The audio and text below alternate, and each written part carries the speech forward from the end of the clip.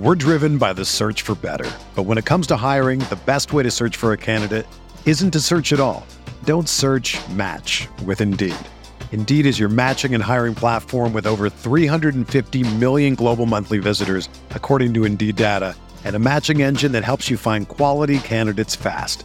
Ditch the busy work. Use Indeed for scheduling, screening, and messaging so you can connect with candidates faster.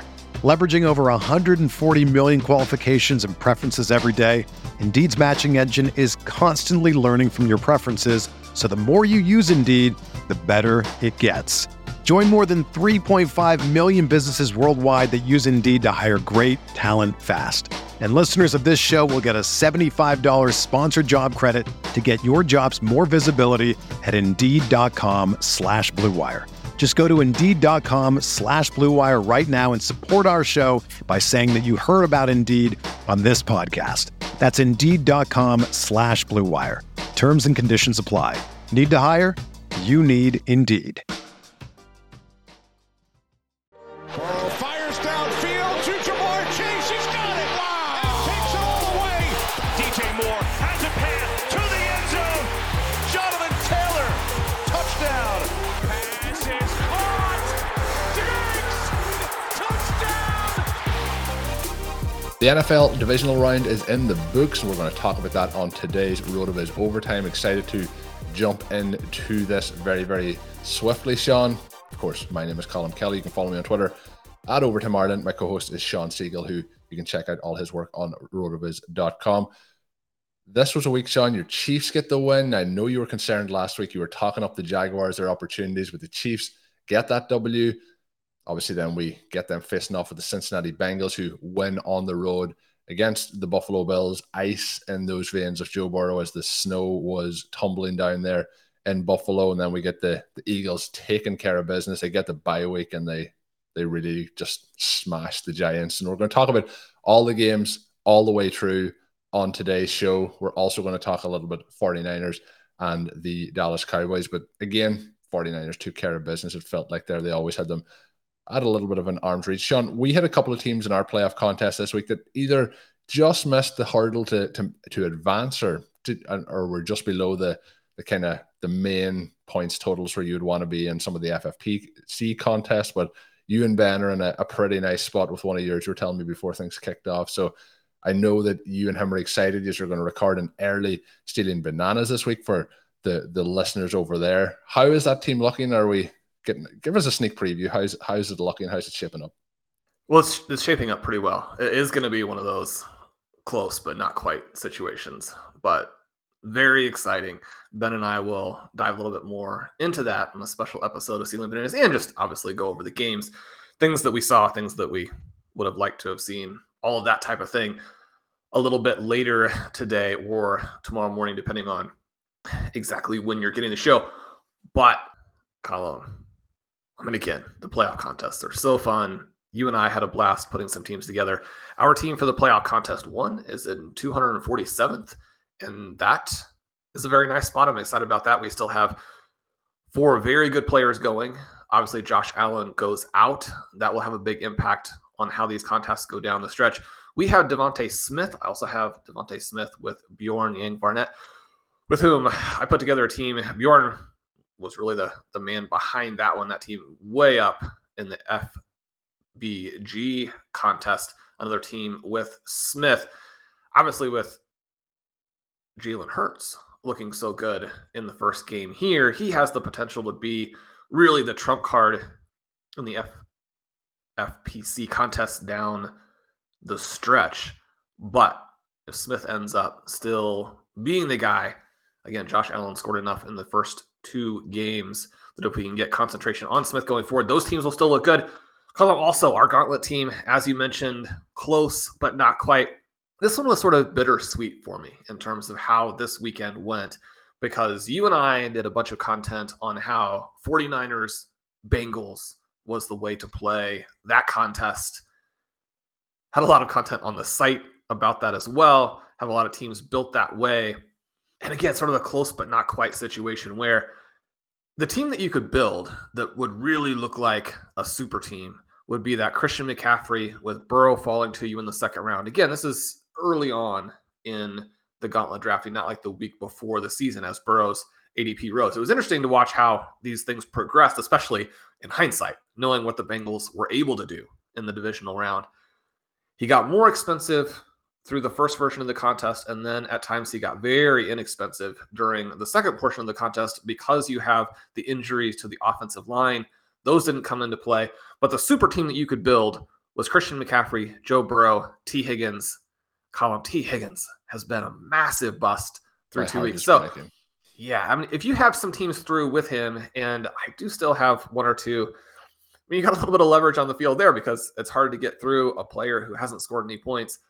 But the other element was that if you played a lot of Purdy, which we also did, and that was our team that we were hoping would get through in the gauntlet, he was finally slowed down by this elite Dallas defense, or at least the inconsistent but occasionally ferocious Dallas defense. They've given up some big scores in the last month to 6 weeks, but they did challenge the rookie, and he struggled.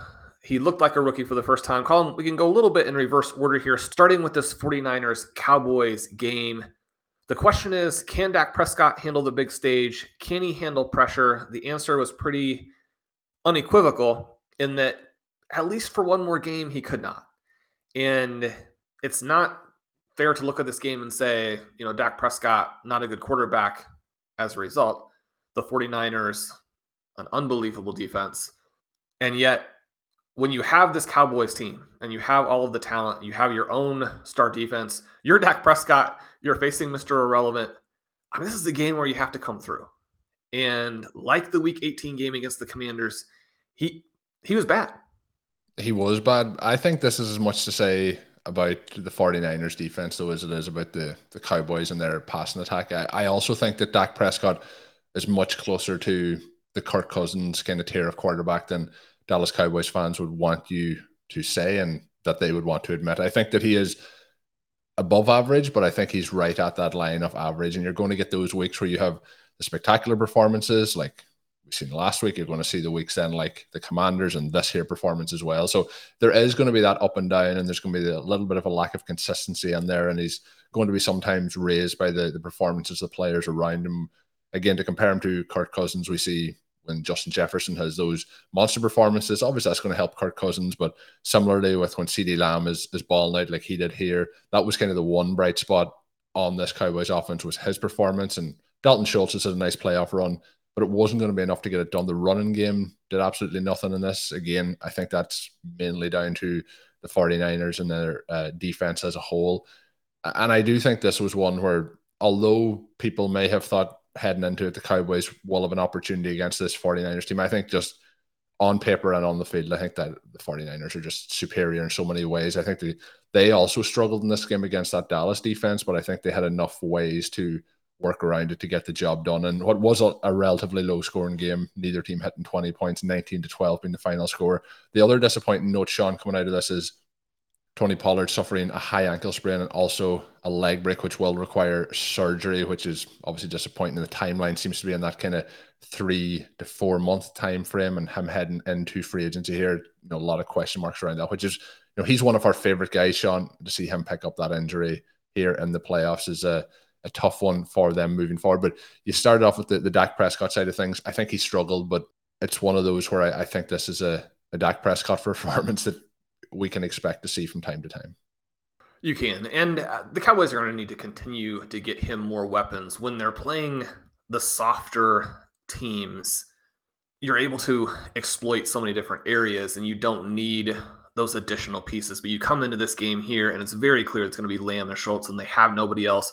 Noah Brown finishes third in receiving yards.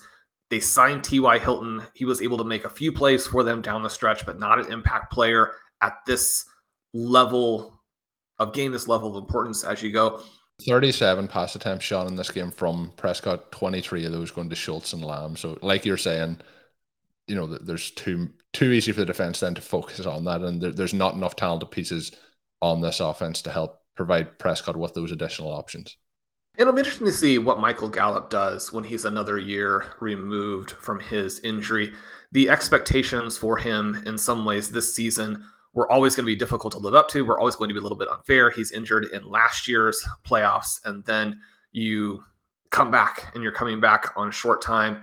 But in this game, 3 targets, 0 receptions. I mean, Gallup is the guy who is supposed to be that extra piece for them. And at least at this point, he's not there. One of the things we talked about, CeeDee Lamb, a great matchup against the 49ers, even though the 49ers have this elite defense. If there's a place you can beat them, it's through that star wide receiver. He goes out and does everything he possibly can. He's making catches with what appeared to be a dislocated finger. He's making catches through pass interference. He's making long plays for the 46 yards. He's making these underneath catches. He's taking end arounds to convert 4th downs. I mean, this is the version of Lamb that we had ranked really high before the season. This is the version of Lamb that I was terrified we were not going to get after the week 1 bust. Another one of those games where Dak Prescott did not perform particularly well. CeeDee Lamb, with this playoff performance, very clearly cements himself in that tier just behind Justin Jefferson and Ja'Marr Chase. I think when you're looking at that next group, for me, especially when you adjust for the caliber of quarterback, you're more or less now looking at Garrett Wilson and probably CeeDee Lamb, and then there's probably another gap below those guys. Now, the next wave after them is closer to them than they are to Justin Jefferson and Ja'Marr Chase. I mean, those guys are just in the stratosphere that you can't even get close to. But Lamb now, to be that dynasty guy, and also when you look to the 2023 drafts, look to that first round, I think CeeDee Lamb has to be there at the back end, if nothing else. You start to think about how you can build a $1 million underdog best ball mania team like King Cap did this most recent season. CeeDee Lamb, one of those players who at that 1-2 turn, I mean, he could be the guy that is the foundation piece for accomplishing that this year. Again, that was a 0 RB team. Lamb, I think, just such a high floor and now a high ceiling. We talk about the ceiling perspective, both from a full year perspective and an individual game perspective. As this team continues to develop, and I mean, this isn't the end of the road for these guys by any stretch. It's not the end of things for Dak Prescott. I mean, he's going to be a very good and dynamic quarterback, especially from a fantasy perspective going forward. You take a game like this for Lamb, add a couple touchdowns, think about that being in week 17 next year, and maybe you're looking at the $2 million as a result of what Lamb has done. Couldn't be more impressed with him in this game. On the other side, I mean, the 49ers were also very disappointing, but it is a lesson in what the value of just so much star depth can mean, because they stopped both of the running backs due to some issues Christian McCaffrey is having during the game, and just that they don't want to overwork him if they are going to go through, which they barely did. Elijah Mitchell ends up with more carries. He ends up with more yards. But both of these guys held below 4 yards per carry despite the elite scheme of this 49ers offense. Then you look to the other side, and Deebo Samuel, he's limited as a rusher. He's limited as a receiver. Brandon Ayuk, someone who, again, was kind of fun in terms of building these 49ers, Bengals gauntlet teams. I mean, he does nothing. 2 for 26. So he's another guy who's just knocking you out of that, even though the 49ers go through. When you corral McCaffrey, you corral Samuel, you corral Ayuk, you expect to win, right? But you get a pretty solid game from George Kittle. He has the long juggling reception late. And the difference here is that as the game ended up being a defensive slugfest, Brock Purdy, not impressive, but 0 interceptions, the 2 picks for Prescott, you end up having this 19-12 finish. Yeah, and it's kind of, this game feels like a little bit like, you know, history being written by the victor. And I know it's the sports media that's doing it, but, you know, Dak Prescott wasn't that much worse, I don't think, than Brock Purdy in this game. And if that pass that he does to George Kittle isn't complete, then I'm putting that completion pretty much, you know, 99% on George Kittle's ability to catch the ball on the move and then, you know, kind of juggle it and avoid the hit from the defensive back. You know, the game then and the game, the outlook after it becomes much different with what people are talking about with how this 49ers offense played against the Cowboys defense. But I also think they have been really legit on defense all year long. So the 49ers advance, and they're going to face off against the Eagles. I think quite clearly the 2 best teams in the NFC all season long. I think on the other side, when we get to that, you could say there was definitely a top 3. One of those teams in the Buffalo Bills losing out this week. So I think we have pretty much, you know, at least 4 of the top 5 teams through here to the championship games. But the Eagles took care of business. They blew out the Giants well and truly. It was 28-0 at halftime. They win 38-7 in this one. Jalen Hurts didn't have to do much through the air, but his 2 passing touchdowns, 154 passing yards, gets some yards on the ground, gets the rushing touchdown. He goes 9 for 34 and 1 on the ground. Boston Scott gets his customary touchdown against the New York Giants. Kenneth Gainwell sealed the game. Well, the game was already sealed, but he gets that rushing touchdown at the end. He goes for 112 yards on 12 carries, 1 touchdown. Miles Sanders has 90 yards rushing on 17 attempts. Devontae Smith, who you mentioned earlier, 61 yards, 6 receptions, 1 touchdown. Looked really good. Devontae Smith over the last kind of month to 6 weeks has looked kind of a little bit like you were talking about CeeDee Lamb there. Looked like everything that we were hoping that he would be in the preseason, looking really explosive. Dallas Goedert back in the lineup after his timeout with injury, 5 for 58, 1 touchdown for him. Quiet day for A.J. Brown, but even, for example, on the Devontae Smith touchdown, this isn't going to show up in a fantasy stat or in a lot of box scores, but he has, the block that seals the opportunity for Devontae Smith to get in the end zone on that, for example. And the other thing that is a little bit of a boring thing, I think, to talk about, we've talked, Sean, about the Philadelphia Eagles' ability to do the quarterback sneak and how it has been so effective.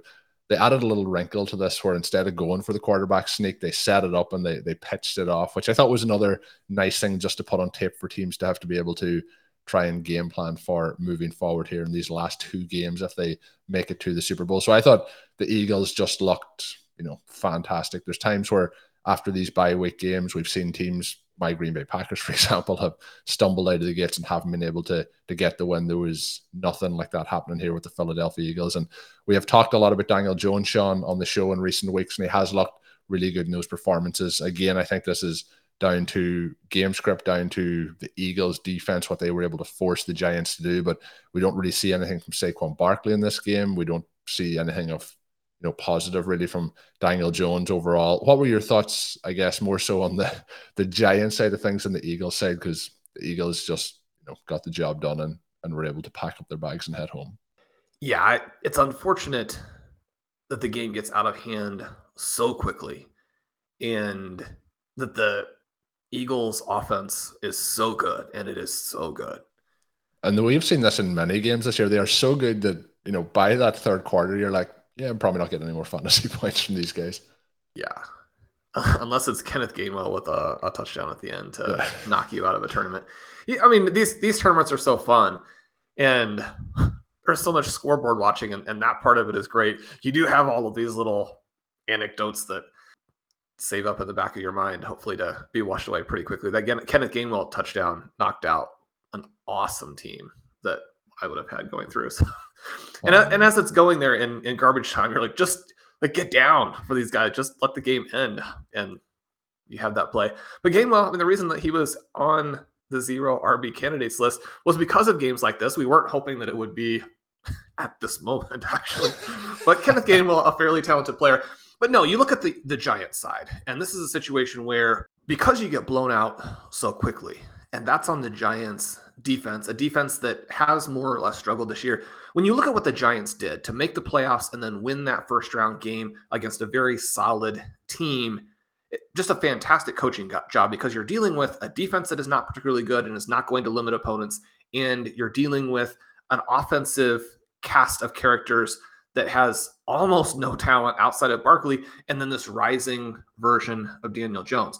The problem comes in when you get blown out, because this isn't a team right now that is built in any way, shape, or form to come back from that. We talked last week about Daniel Jones and how they were able to get him on the edge as a runner, that dual threat ability was a big part of their victory. That doesn't come into play in this game. Last week, they were able to get Saquon Barkley out and use him effectively as a receiver. That doesn't come into play in this game. We talk about how great the coaching staff was and the job that they did. I do think it's a little bit of a debacle to be in this game and have Saquon Barkley only have 3 targets, only have the 9 carries. Now, he was benched at the end of the game when they're blown out so that he doesn't get hurt going into next season. He's a crucial piece, but 12 touches, it seems non-competitive in terms of what you did in this particular game. The other element then that you're dealing with is that the things that Daniel Jones has done are going to be harder to do against this elite Philadelphia pass defense. Ben and I talked on the Stealing Bananas episode to finish out last week some of the different metrics that they have in the Advanced Team Stat Explorer, some of the things that means in terms of where they are in the passing matchup rater. Isaiah Hodgins, who was the big star of Wildcard Weekend, only has the 2 targets. He has 1 pass for 3 yards. His PMR rating was just catastrophic. It basically said that this exact thing was going to happen. Now, I mean, you want someone who has been such a great story like Hodgins to push through that, make some plays, carry them to some type of storybook ending, if not a victory, at least a more exciting game than this. But again, I mean, you're dealing with a defense that just doesn't let you do those things. So Daniel Jones, disappointing in this game. He misses Richie James late. Ben and I will talk a little bit about that on Stealing Bananas. But this is the way this game was going to go. As soon as the Eagles come out and blitz them, we talk about the 49ers and all of the pieces that they put together on their offense. One of the things that was just glaringly obvious this week is that you had the 49ers with all of those weapons. You have the Eagles with all of their weapons and the big acquisition of A.J. Brown. Yeah, he didn't do anything in this game, but one of the reasons that Devontae Smith and Dallas Goedert are unstoppable is because you have to account for A.J. Brown first. So, I mean, a huge part of this, as you say, you look at the Cincinnati Bengals with both Jamar Chase and T. Higgins, and then you contrast that with some of the teams that lost that are built around an elite quarterback or built around a quarterback in one piece. Now, the Chiefs are a quarterback in one piece, and they did make it through, but 49ers, Eagles, Bengals, I mean, they're the reason that these are 3 of the 4 teams in the finals. Yeah, the other thing, Sean, one maybe silver line on this, what I was thinking with how much the Giants struggled in this, I was thinking, we make it a nice discount here on Daniel Jones in 2023 drafts in best ball. I think that's what we're looking at here, isn't it?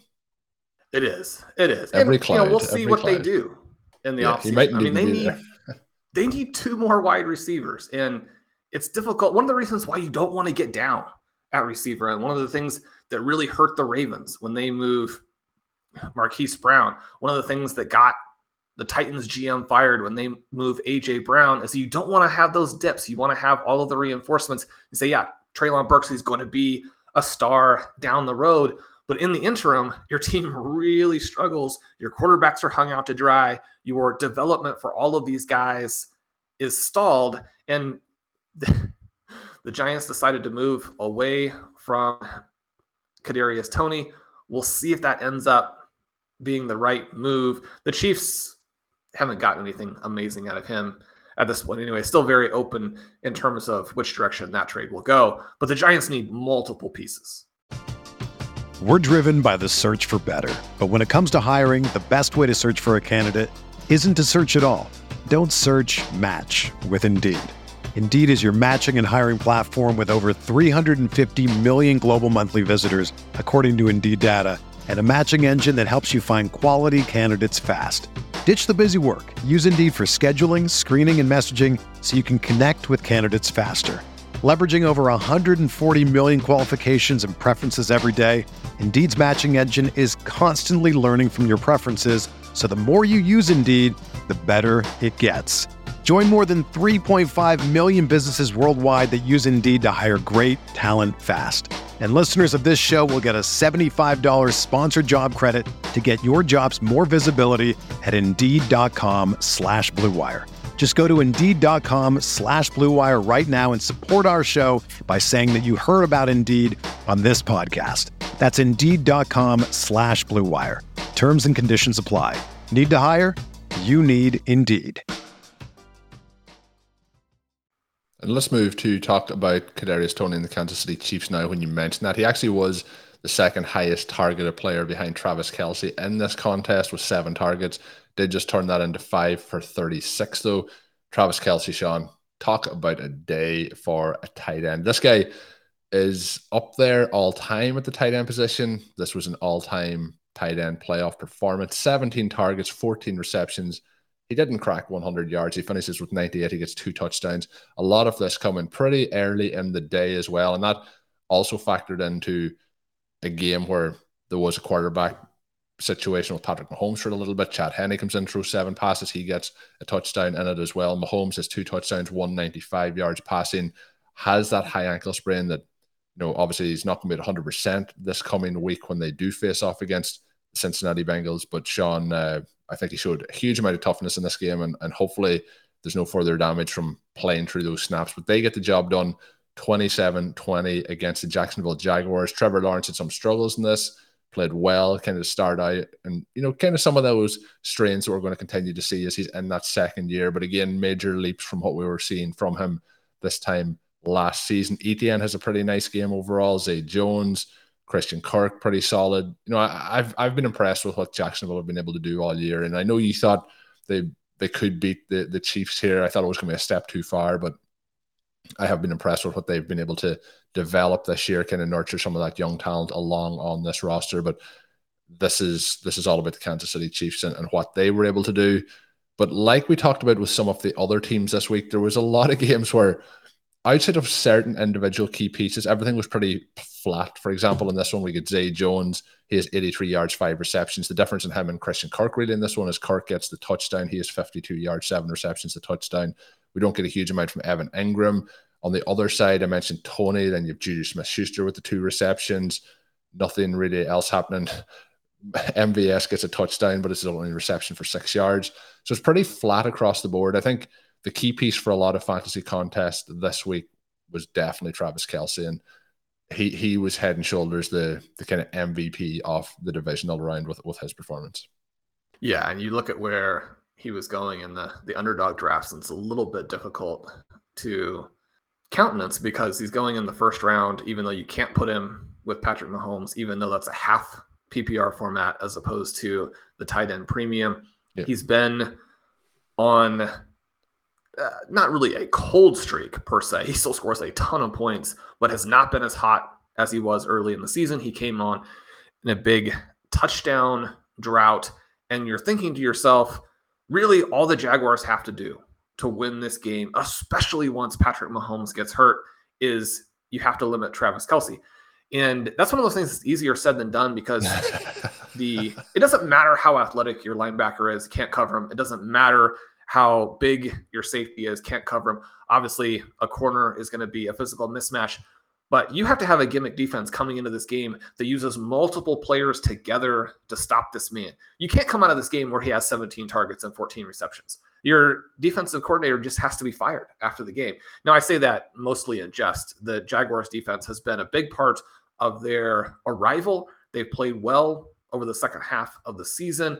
The coaching staff has done a fantastic job for the Jaguars. But one of the things that you do see a little bit more in the AFC West, and one of the things that the Raiders sort of hilariously did, except right on the goal line in some of their games, was you use double teams throughout the game and you make the Chiefs beat you with somebody else because they don't have other good players. This is yet another weekend where we're just so obvious that the Chiefs draft picks around Patrick Mahomes have been ridiculously bad. They have so many guys they could have had on this team that they decided not to take. I mean, Sky Moore, he gets a manufactured target in this game. He gets a carry in this game. Both times he shows no ability with the ball in his hands. Again, it's good tackling by the Jaguars. You're not going to make a big play every time out. Jerick McKinnon also shut down in this game, and we know that he's made plenty of plays this season. But George Pickens, sitting right there, you trade out of it for no particular reason. You pass on a superstar for a guy who is not even a good backup. The Jaguars have to come out and stop Travis Kelce. That part, I think, is pretty mind-boggling. On their side, a disappointing performance from Trevor Lawrence. The Chiefs' defense is better than people realize. They really get after you with the pass rush. That's one of the things that jumps out in the Advanced Team Stat Explorer. Some of the numbers that they give up are simply because you have to go out and attack them. You can't try and kill the clock. You can't try and sit back and just hope the game goes in your favor. You're going to have to score some points. The Chiefs always do. I mean, Chad Henne throws a touchdown in this game, right? When Chad Henne goes in, the offense still functions fine. I mean, that's how good Andy Reid is, because especially once you have Chad Henne in the game, you have no talent out there on this offense. But you're going to have to score. You still have Travis Kelce. Yes, you still do have Travis Kelce. And maybe it's just the wrong way to look at it. I mean, maybe he is the greatest player. I mean, maybe he's the greatest skill position player of all time. And maybe thinking about Randy Moss and Jerry Rice and those types of guys, Barry Sanders, I mean, maybe those guys are all well below Travis Kelce. I mean, this game would argue that they are. And I don't think though we have to argue like in those terms, but I do think there is a case to be made based on individual players at the positions having dominant stretches of, let's say, 5 years that they are just untouchable by any other player in the league. And obviously, since Rob Gronkowski finished up with the Patriots and kind of went from his peak of what he was, I know he came back for the stretch with the Buccaneers, but nobody has really touched him. And if you look at the tight end position, there is like five, you can name on one hand the players who have come close to doing anything like Kelce has done. We say that at the wide. It's very hard to say who's the best ever. I think it's much easier to say like this guy is legitimately top 5 all time. And I think Travis Kelce is right at the high end of that. It is a situation you mentioned about how some of the teams have built through the draft and have, even if it is through trades like the Eagles, have multiple pieces that it's very hard for defense to cope with. I think what Mahomes has done this year is amazing with the players that they have surrounded him with. And it's kind of one of those things where if they don't have Travis Kelce, this team is nowhere near as dynamic. There's 2 players making this engine run, and then that is paired with amazing head coaching from Andy Reid, who you just mentioned. So there's a couple of players here. I think, you've touched on it a few times over the past year and a half or so, but Patrick Mahomes is probably going to be a top 5 quarterback all time. Let's just go with top 5 all time when he finishes up. We also have Travis Kelce, who's top 5 tight end all time. And I think that when Andy Reid finishes things up, and particularly if he wins the Super Bowl this year, he's top 5 all time at the coaching position. So there is a couple of very special people making this Chiefs engine run here at the moment. And it's about the mental toughness as well. I mean, I think that we can go higher than top 5 for Travis Kelce. He's just, what he's done is so ridiculous. And he's doing it at 33. Right? I mean, probably the 2. Similar though, is he redefining the rules of what tight ends can do? Like what, Tom Brady is playing at 45, and people would have said 10 years ago that is not possible. Are we going to see Travis Kelce doing this when he's 37? I think quite possibly. You've seen some tight ends do it in the past. I mean, Tony Gonzalez and Antonio Gates, one of the reasons why, we joke about Antonio Gates and, carrying around the pianos and whatnot, is he's still like playing in his 70s or something like that. And you're like, that's 70-year-old Antonio Gates. And he's still, I mean, he can't really run forward, but he still is leading the team in targets.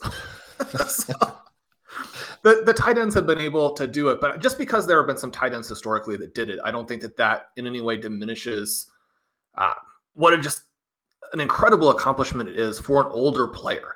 And as all of these things develop, the breakthroughs in small things like nutrition, a wide variety of exercise related types of things, fitness, the ability to make your body last and to take care of it well. And I mean, you hear stories about Travis Kelce. We don't even know this necessarily what he is doing. I mean, he seems to be very much in that sort of Gronkian seize the day type of mold. But one of the things you can do too, when you're a famous football player, you can kind of seize the day and kind of take care of yourself at the same time. You have lots of options there. But the 2 players who really stand out in my lifetime as a football viewer are Barry Sanders and Calvin Johnson. Obviously, I'm a little bit biased because those are Lions, but they had retired well before this time period because the NFL is difficult. It's dangerous. Calvin Johnson had plenty of issues with concussions that were evidently covered up. Barry Sanders as a running back is taking all of those brutal hits and the wear and tear on your body all of the time. Travis Kelce, I mean, he's having his best season at age 33. And so, yeah, you just kind of marvel at it. It's not something where you just marvel at it. So he does that. Trevor Lawrence, a little bit disappointing. I thought that he would play better in this game, but you do see the value of the balanced weapons. You mentioned Zay Jones, Christian Kirk. They needed to get Evan Ingram a little bit more involved. At one point, they schemed him a bunch of short passes, trying to give him some run after the catch. That didn't really develop into the types of breakaway plays perhaps that they needed. Travis Etienne was fantastic in this game. Similar to the situation that we were talking about with Saquon Barkley, a little disappointing that they didn't use him more. 10 carries, the 60 yards, the touchdown. He is actually involved a little bit in the receiving game, which, thank goodness, it's been really difficult to understand what they're doing there. At the same time, Jamal Agnew, a fantastic special teams player. He had some big returns in this game, but he has the fumble when the Jaguars are driving to put pressure on the Chiefs. You score there, and you have an injured Patrick Mahomes who has to kill the clock on the next drive so that the Jaguars can't come down and win the game. There's huge pressure at that point on the Kansas City Chiefs. I'd like to see ETN. I'd like to see the star in there at that point. Lose with your best players, right? Win or lose, riding the guys who are the big-time talents. ETN, a big-time receiver in college. We'll see if they take the next step with that. The one kind of red mark on Doug Peterson and the question mark that you would kind of bring back from his tenure as the Philadelphia Eagles coach, where obviously they win the Super Bowl, is that he didn't use the above average running backs in the passing game as much as you would have liked. Certainly from a fantasy perspective, you'd argue maybe also from a reality perspective. If ETN doesn't have that, then he doesn't end up ever developing the ceiling that his talent would dictate that he has. ETN also did look to be, over the last couple of weeks back to pretty much 100% of his athletic ability. Obviously, the question marks coming into the season with injuries, for example, heading into next season, there's none of them kind of really remaining for me at the moment. So that was a positive to see. And one thing you want with these teams who maybe don't advance or don't get to the Super Bowl at the end of it, like what happened with Tony Pollard, you don't want to see them, picking up those injuries at this point and put them in jeopardy for next season. So good to see ETN back, to kind of full capacity, it would appear. The other team, Sean, making it through is Cincinnati, and they beat the Buffalo Bills. This was a snow-affected game. Cincinnati, like they did in that game, which obviously ended and was postponed for the DeMar Hamlin situation. They go down, they pretty much score early. They put up 14 first quarter points in this one, and then they kind of had control throughout the game. They won 27-10 come the end of it. I thought that the Cincinnati Bengals done a really nice job here of putting a lot of pressure from their defensive side on Josh Allen, making it very, very tough for him. Has no touchdowns, one interception, 265 yards passing on 42 attempts, and he only completed 25 of those. Has a rushing touchdown, 26 yards rushing. They struggled to get anything else going on the ground, did Buffalo, and that was also because they were kind of in catch-up mode throughout the entire game here, trying to move forward. Disappointing day for Stephon Diggs, his 10 targets, 4 receptions, 35 yards going his way, but not a huge statistical day from Joe Burrow here, but he has 242 yards passing, 2 touchdowns. Looked just so much in command of this offense, and I have to say as well, when we're talking about kind of some of the schematic things from the Bengals, I really thought that they'd done a great job here. You touched on the offensive line issues earlier in the show. They kind of were getting the ball out quick. They were doing things that would avoid the pressure really getting to Joe Burrow. He just has the 1 sack in this game, lost 2 yards on that. So I thought they'd done a fantastic job from that aspect. T. Higgins, you mentioned earlier, disappointing day, 3 for 28, just the 4 targets for him. P. Ryan has 5 receptions of 5 targets, 31 yards. Hayden Hurst is 51 or 59 yards and a touchdown of 5 receptions. And Jamar Chase has 5 for 61 and 1 off 8 targets. So they kind of played a little bit of a kind of a ball control game to get the job done. They give 20 carries to Mixon, 105 and a touchdown for him. And I thought he looked as good as he kind of has this season in this matchup as well. Chase also, Sean, interested to get your thoughts on this, has a touchdown overturned for not a completed catch. I think I haven't talked to you about this, and I think we may differ. I've seen a lot of discourse on Twitter and so on saying that is a catch. It's definitely a catch. It was one that I didn't think was a catch, and I thought the correct call was made at the end because he's going out of bounds. It's different if he's landing in the field of play, but it's the same as the 1 foot or 2 foot down as you go over the sideline. What was your thoughts? Was it a catch? Was it a touchdown? What was your thoughts on the Jamar Chase non-touchdown call? Yeah, well, some of these things where as you listen to the officiating experts. Oh, that's when you're meant to mute your TV, Sean, when that starts on the broadcast. But I mean, their head rate is not good. I mean, they've been fine. There was one. I'm forgetting the exact play. I think there have been 1 or 2 plays this season where they clearly explained it wrong, and there have been a lot of plays where after replay, a very questionable decision was made. And so replay hasn't fixed a lot of the problems. The issue with this is that I think people still don't understand what the rules are really telling you. And that's one of the things that came out as Gene Steratore is explaining this, is that the level of difficulty that he has in going through the different parts of this shows you that there's still plenty of flaws. Because Jamar Chase catches the ball, gets 2 feet down in the end zone, you've got a touchdown. The ball is not knocked away by the ground. It's knocked away by a defender. And so... But the ball is moving when he hits the ground, and you have to carry it through the catch. I agree it's complicated, but I did feel like this one was, the ball is moving and it's not caught. I think part of it is that maybe I've just been broken down by seeing some of those calls all season long, and now I'm like, well, that isn't going to be given as a catch because it's not fully completed. But it's like that one of like when you're going out of bounds and you touch your toes, if the ball is they use the word juggled a lot, or is the ball moving? And I think the issue they were saying is he never had complete control until he lost control when he hit the ground. But he has control and he scored a touchdown. I mean, if the defensive players, after you've scored a touchdown, if a defensive player can then hit you and knock the ball free, then you've got, all kinds of additional problems. You're going to have all of these brutal hits in the end zone. You're going to have the situation like you had very sadly in the Georgia-Ohio State semifinal game. I mean, those aren't the things that we're looking for. Once you've got a touchdown in the end zone, the difficult part, kind of like you're saying, is that it's been tricky to determine, and the officiating experts have struggled to explain on a lot of different occasions whether, like, what contact as part of the catch determines if you've got to go to the ground and make the play. Are you going down as part of the reception, or do you get 2 feet down and then you're hit and knocked out of bounds? And we've seen, it looked like we might have a couple of other plays overturned throughout the course of the weekend, like the Devontae Smith catch, for example, where a guy catches it, he's got 2 feet down, he's got the ball, and then he's hit, and then he goes out of bounds. But the problem is just these things are all very bang bang, and so it's difficult.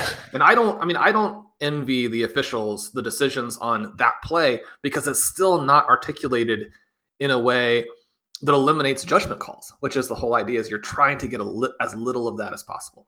Yeah, it definitely goes to judgment calls, and it gets very subjective. And I think that's where the tricky part is. And the one part that I agree when I do see it on social media or see people talking about it is people watching the game should be able to say, like, that's a catch or that isn't a catch. And with that one, I would imagine 80% of the people watching are saying that is a catch. And that's where it gets tricky for the game. But you just touched on a couple of things there, the taking the ball to the ground. The part that always gets me is, like, did he make a football action? And the football action is so subjective as to, like, sometimes they say that just means he has to turn upfield, like turn his head in a direction. So there's a lot of, you use the right word, they're very subjective when we're looking at these calls. But with that, the Bengals didn't need it to get the win. Obviously, those calls become a lot more controversial when the team ends up losing. But they win the game. They settle for a field goal there. They get the W. And Joe Burrow, as he's progressed, we talked there a little bit about progression over the last couple of years of Trevor Lawrence and how that leap has happened for him. But Joe Burrow, and I would say even particularly in the second half of the season, it seems like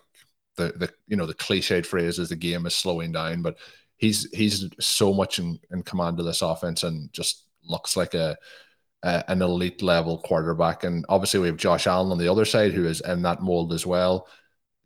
Joe Burrow just is one of those guys who, I don't know, there's no fear in his play, and I can't wait, Sean, to see what happens with them and the Chiefs this coming weekend. But we will be talking about that on our shows later in the week. We'll have them coming your way as well. That is going to wrap up our divisional recap, though Sean did tease it.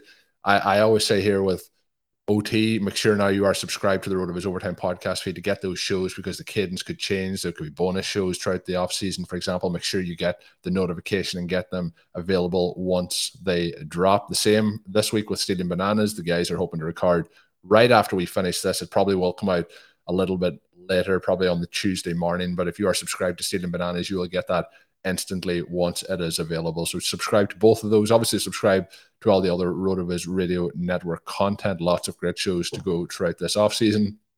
But that's going to finish us up today. My name is Colm Kelly. You can follow me on Twitter at Overtime Ireland. My co-host, as always, is Sean Siegel. Check out his work up on rotoviz.com. Until we are back, have a good one.